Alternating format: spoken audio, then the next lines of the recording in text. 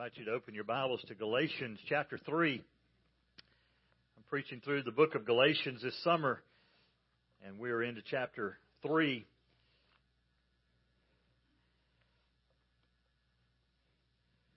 Just to catch you up to date, the book of Galatians is written by the Apostle Paul. There's apparently smoke or steam coming out of his ears as he writes.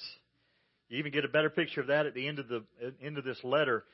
But the reason he's upset is because he's writing to a group of believers who are his children in the faith. Parents, imagine if your child went off somewhere to camp or to college or something, and everything you'd ever taught them, somebody's coming along and saying, that's not right, and this is right. That's kind of what the book of Galatians is about. What's happening now in this region of Galatia with these many cities and several churches that have been planted there is a group of people called the Judaizers have come in.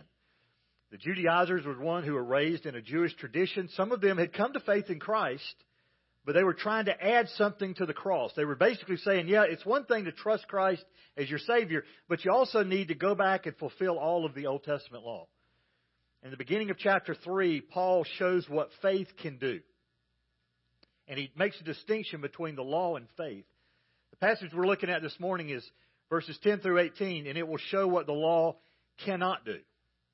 3 words I want you to get this morning. 3 words. First one is curse. I don't want you to curse. I just want you to get the word curse. The second word is the word promise. Big difference between curse and promise. And part of the promise is that third word, and it's the word inheritance. Inheritance. I don't know if you've ever had a relative come to you and kind of show you their estate and say, one day, all this will be yours. That's an inheritance. And the inheritance that comes from God is a good thing. Not like the inheritance I read about this week. Jack died. His lawyer is standing before the family and reads out Jack's last will and testament. To my dear wife Esther, I leave the house, 50 acres of land, and $1 million. To my son Barry, I leave my big Lexus and the Jaguar. To my daughter Susie, I leave my yacht and $250,000. And to my brother-in-law Jeff, who always insisted that health is better than wealth, I leave my sun lamp. I don't know what you're expecting in inheritance. It may be a good idea if you're hoping for something in inheritance that you wish your father a happy Father's Day today. But we're going to look at inheritance today that's a lot better than anything on earth. Let me read the first few verses of this passage. Beginning in verse 10 of chapter 3. For as many as are of the works of the law are under a curse. For it is written, cursed is everyone who does not abide by all things written in the book of the law to perform them. Now no one is justified by the law before God is evident. For the righteous man shall live by faith. However, the law is not of faith. On the contrary, he who practices them shall live by them. Christ redeemed us from the curse of the law, having become a curse for us. For it is written, cursed is everyone who hangs on a tree, in order that in Christ Jesus the blessing of Abraham might come to the Gentiles, so that we would receive the promise of the Spirit through faith. And part of the beauty of Paul's argument is that Paul argues quite often from the Old Testament. Why? Because the people he's arguing against are using the Old Testament, taking things out of context, and trying to teach that in a New Testament application where grace has already been applied. Everything in the Old Testament points towards Christ and the fulfillment of the law in Christ. They weren't looking at it that way, and they certainly weren't teaching it that way. So he says, as many are as of the law. And so he's basically saying, anybody listening to me, anybody reading this letter who wants to say, no, wait a minute, we're not of grace, we're of the law. We're keepers of the law. They were proud of that. Well, if that's true, then you're under a curse. We're all born under the law. We're all born under this curse. When you tell your child to stop doing something and they say no, who taught them that? You didn't teach them that. Who do they get that from? Their mother. No, they don't get it from their mother. Who do they get that from? They get it from Adam. They get it from the fact that we're all born under a curse. We're born resistant to the law. We're born under not being able to keep the law. And the Old Testament was full of laws. It wasn't just the Ten Commandments. It was hundreds of other laws that were, many of them, that were given by God. If they're written in the Old Testament, they were actually laws from God. So they were good.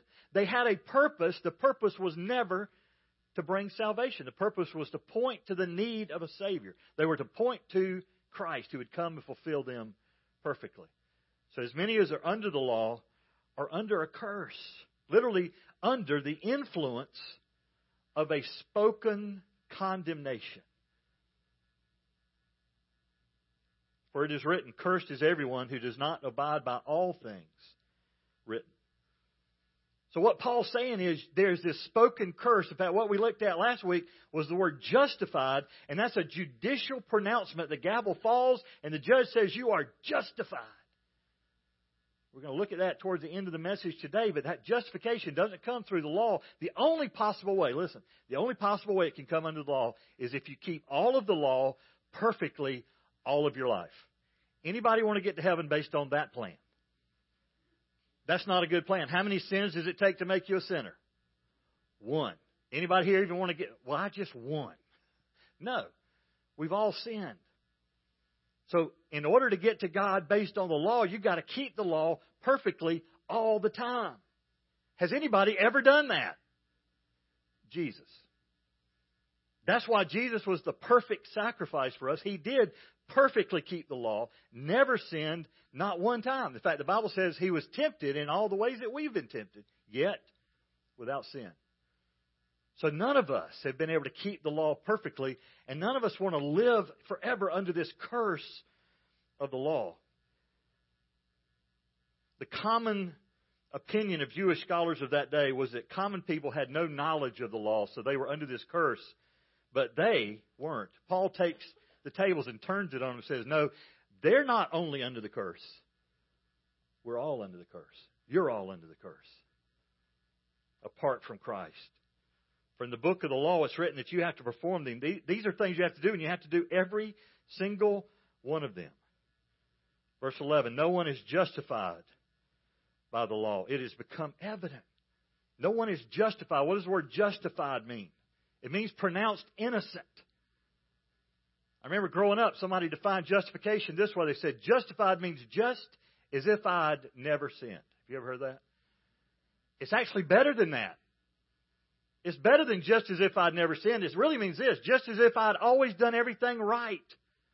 That's what it means to be justified. So before God, you appear before God apart from Christ. If you don't know Christ, you're under the curse of the law. The gavel's already fallen. The judgment's already been pronounced. You're guilty. But in Christ, you face God. You're justified. Why? Because of anything you've done? No. Because of Christ. It is also a pronouncement. You are pronounced justified, just as if you'd always done everything right. Why? Because we now have the righteousness of Christ. So under the curse, keeping the law puts you under the curse. It's evident that the righteous shall live by faith. However, the law is not of faith. On the contrary, he who practices them shall live by them. Now, does that make you feel helpless? If all we did was just stop right there and all we've heard Paul say is, if you're going to try to keep the law, let me just tell you, it can't happen. You'll never be pronounced righteous by keeping the law because you can't possibly do it. Does that make you feel helpless? It should. It should bring you to the point where you say, woe is me. I'm ruined. I've got no hope. And that's good because that's the point of the law. We'll look at this next week. The law really does become a schoolmaster. It points out your need for a Savior. So if it makes you feel guilty or if it makes you feel helpless, you're right where you need to be because help's on the way. It's a good thing. You got two choices at this point. How are we going to get salvation? One choice is earn it. How do you earn it? Perfectly keep the law all of the time, never mess up. Or receive it by faith, by grace, through faith. Second point, that's the curse proclaimed. The second point is the curse removed. Christ redeemed us. The word redeem literally means to buy back. What does that mean? You were made by God. You're His workmanship. You were made by God. He really owns you, has a right to you. The problem is because of sin, we're separated from God. So in the world's economy, we should have had to do something to get back to God because He didn't leave us. We left Him. We sinned. But redeemed means He did what was necessary to buy us back. Anybody have a redemption center when you were growing up? I don't even think these exist anymore, but my mom used to collect S&H green stamps. There were other kind of stamps. They had these buildings with this big word, Redemption Center. I thought, that's what we ought to put over the church.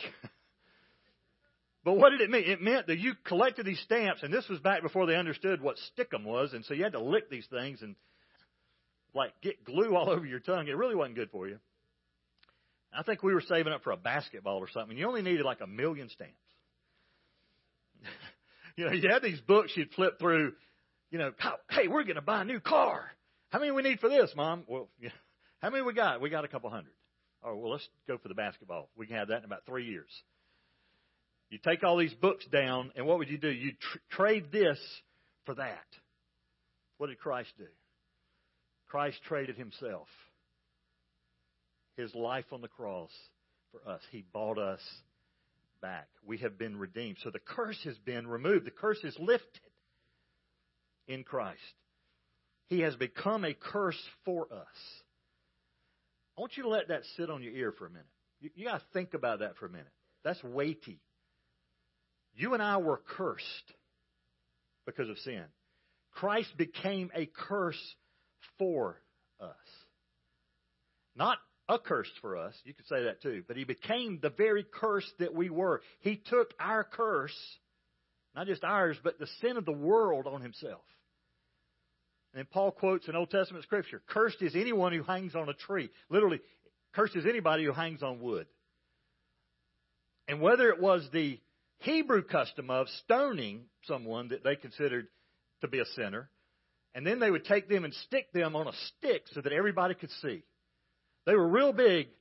They didn't have PowerPoint. We don't either. But they had visual help.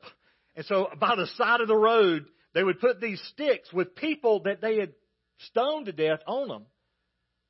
If it means that, or if it meant what happened to Christ, which was the Roman form of capital punishment, and that was crucifixion on a cross, either way, you're stuck on a piece of wood. And the Old Testament scripture said, cursed is everyone who hangs on the piece of the wood. You're not cursed because you hung on the wood. You hung on the wood because you were cursed. It was a visual evidence of this person was pronounced guilty, condemned, and so they hung in Christ's condition on the cross. And Christ was on the cross for hours with people passing by. And normally they would have a sentence above the head. They would have a word that said, or a phrase that said, here's what this person is being killed for. He's being put to death because he killed someone. He was put to death because he was a criminal. He stole, whatever. You remember what it had over Christ? Pilate thought this would be funny. He put up King of the Jews. And yet it was supposed to be a visual demonstration. You better find out what these people did and don't ever do it. So Christ took our curse on Himself. He didn't deserve that. Christ wasn't cursed. Why? Because He never broke the law. He kept it perfectly. And yet He became cursed. He became a curse for us. The symbol of the curse has become a symbol of the blessing. We have a cross on the steeple of this chapel. We have a cross behind this. Normally on Sundays you can see it. We've got something in front of it today. Some of you wear a cross around your neck. The next time you see a cross, I want you to think about this. That's a symbol of a curse that became a symbol of blessing. In order that. Why did Jesus do that? Verse 14. In order that Christ Jesus would become the blessing that was promised to Abraham. And he again quotes Old Testament. There was a promise given to Abraham. And it was a promise to his seed, to what was going to come and follow after him. That's part of the promise we'll look at in just a minute. But we have been promised that we would receive the Spirit through faith. So Christ became a curse so that our curse could be lifted and we received not what we deserve. We received the Spirit of God in residence in our life. That's justifying faith. It involves three things. What is justifying? What do you have to do? What's required of you to receive justifying faith? First of all, it's self-renunciation. That's a big word. What does it mean? Put aside all of your effort, your self-effort. You don't come to God and say, look what I did. Is this good enough? So you put aside your own merit. Second, you rely fully on and submit fully to God. I surrender all. So you lay aside any human effort. You come empty-handed to God and say, I got nothing. And the third thing is you receive. So you put aside self, rely on and submit to God, and you receive the free gift, the pardon of God in Christ. And then the best part, the promise fulfilled. Let me read verses 15 through 18. Brethren, I speak in terms of human relations. Even though it is only a man's covenant, yet when it has been ratified, no one sets it aside or adds conditions to it. Now the promises were spoken to Abraham and to his seed. He does not say, and to seeds, as referring to many, but rather to one, and to your seed, that is Christ. What I am saying is this: the law, which came 430 years later, does not invalidate a covenant previously ratified by God so as to nullify the promise. For if the inheritance is based on law, it is no longer based on a promise. But God has granted it to Abraham by means of a promise. The promise that God offered to Abraham hundreds of years before Christ, and now thousands of years before us, has been fulfilled. Brethren, I speak. And he basically says, I'm going to speak in human terms for a minute. They all knew about covenants. They all knew about a will. Somebody, a father, a mother, a couple could say, here's what we want done with what we've got after we're gone. And the point he's making is, once that's been ratified, once that's been agreed to, once that's been witnessed, same thing happens in lawyers, attorneys' offices today. You draw up a will. It's filed with the courthouse. It's on file. Once that will has been ratified and that person passes away, you can't come and change the will. You can't say, well, I don't like this. I want to change that. Who can change it? The only person who can change it is the one who wrote the will. The person, if they're still alive, can say, I want to amend my will. But other than that, once that person has died, the will is valid and you can't nullify it. You can't add to it. You can't take away from it. So that's what Paul's saying. The point Paul's making is, I'm going to give you an illustration of inheritance because what God did with Abraham is the same with us. We all understand covenants between people. Now, a will is typically one person leaving something to somebody else, and this person's the one doing all the action. A covenant with God is typically two people.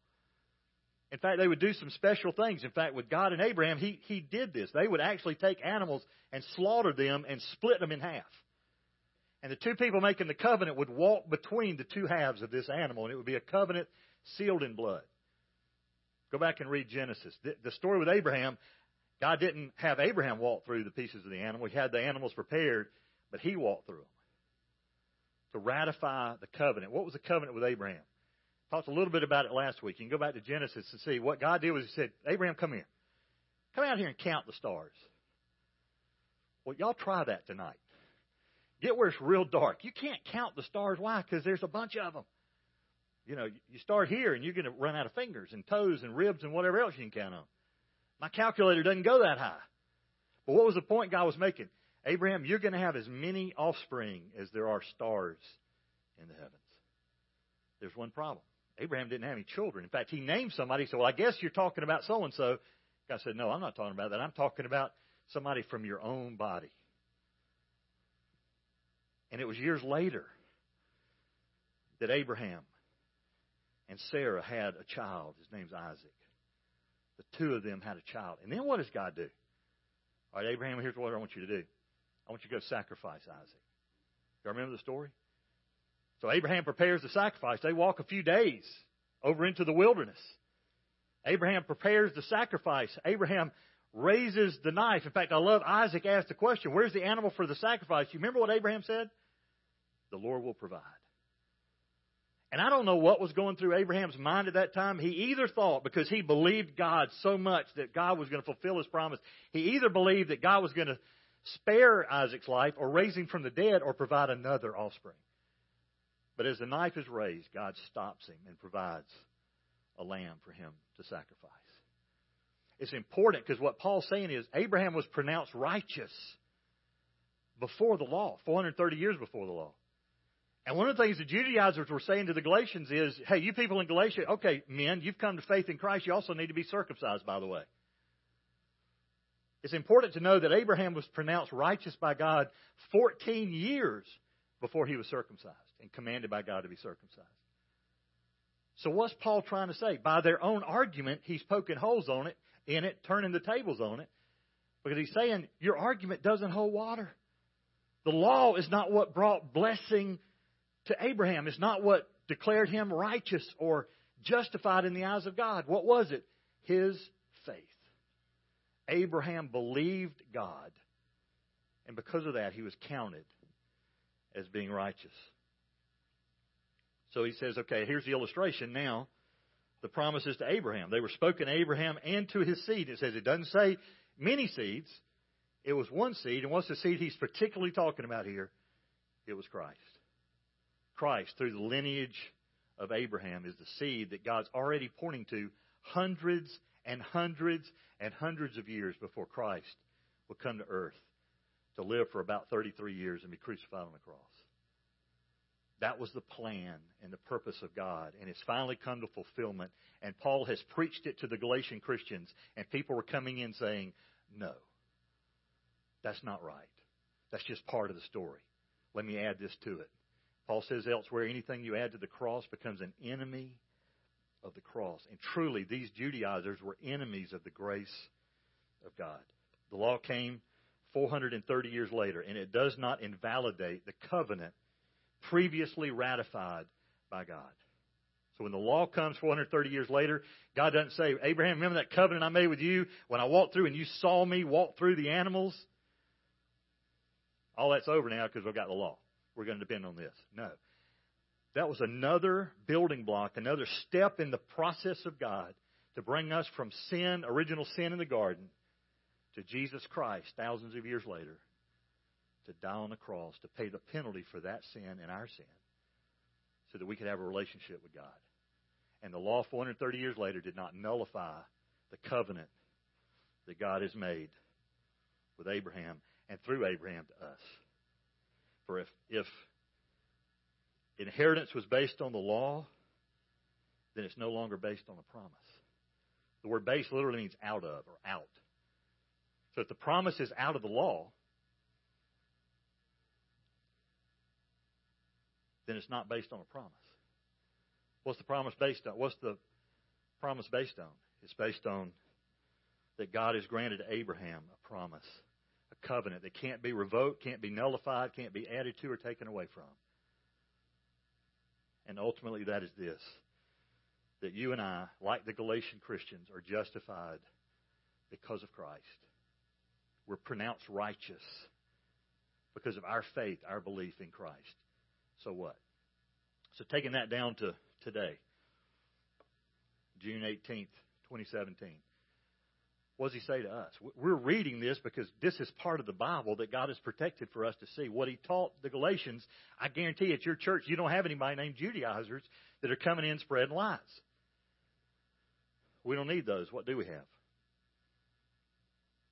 We have the devil still at work to thwart the plan of God. And it could be through false preachers. It could be through things in the media, things in our current culture that says, no. What God said, that was old school. That really doesn't apply anymore. Folks, listen, it applies just as much now as it ever did then. In fact, more so. Because Abraham never saw. He didn't see what was coming. He just believed God. You and I can look back on an empty cross and an empty tomb and realize that Jesus Christ, the seed of Abraham, has fulfilled. He's become the curse for us, but the fulfillment of the promise of God. And ultimately, what is that promise? We're pronounced righteous. So what's going to happen? I trust Christ as my Lord and Savior. One day I'm going to die. And I'm going to face God. If I'm apart from Christ, if I'm over here, never trusted Christ as my Lord and Savior, what do I face Him based on? How well have you kept the law, Robert? I ain't done so good. I'm still not doing good. I know some of you think, well, you're a preacher, you probably don't sin anymore. Yeah, hold that thought. Because Paul elsewhere in Colossians says the flesh is being corrupted. I'm worse today than I was when I got saved in the sense of depending on my flesh. It'll let me down more now than it would then. I'm not relying on that. And I'm not going to face God based on the law. They're not going to open the scrolls and say, all right, let's just start with the Ten Commandments. How are you doing on those? Because I will be pronounced cursed if that's what I rely on. Instead, I face God. And it's coming. It'll happen one day. I hope I'm here when Jesus returns. But if not, I'm going to face Him. And because of my faith in Christ, I'm going to be pronounced justified. Unjustified by the law, justified by faith in Christ. So my challenge to you is this. Is the law good? Yeah, the law was good. Its purpose was never to save you. Its purpose was to point to a Savior. Its purpose was to show you you can't keep it. So it's not that it was evil because it was from God. It was Old Testament. But it was pointing towards the final fulfillment in Christ who perfectly kept the law. So what am I telling you to do? I'm telling you to come by faith. Come empty-handed. And yeah, God's got things for you to do after you trust Christ as Savior. But we don't come to Christ based on those things. He doesn't love us less or love us more because of those things. He loves every one of you. And He's inviting you today to come to Him by faith. And some of you have trusted Christ as your Lord and Savior. But you struggle sometimes with both assurance of salvation. You also struggle with, am I good enough? You weren't good enough when you came to Christ, and the only way you're good enough now is because you're in Christ. When God looks at you, who does He see? He sees the perfect righteousness of Christ. Let's pray together. Bow your heads with me. Father, what an important point for us to get. God, we don't understand grace because we don't deserve it. And I thank You that You've done something with us as we've trusted You as Savior that we do not deserve. And the point Paul was trying to make to the Galatian believers is continue in the faith that you started. Continue to walk the way you came to Christ. You came crucified. Stay there. Do what God's called you to do, but do it because of His love for you, not so you earn His love. And God, help us to remember that tomorrow and the next day. In Christ's name, amen.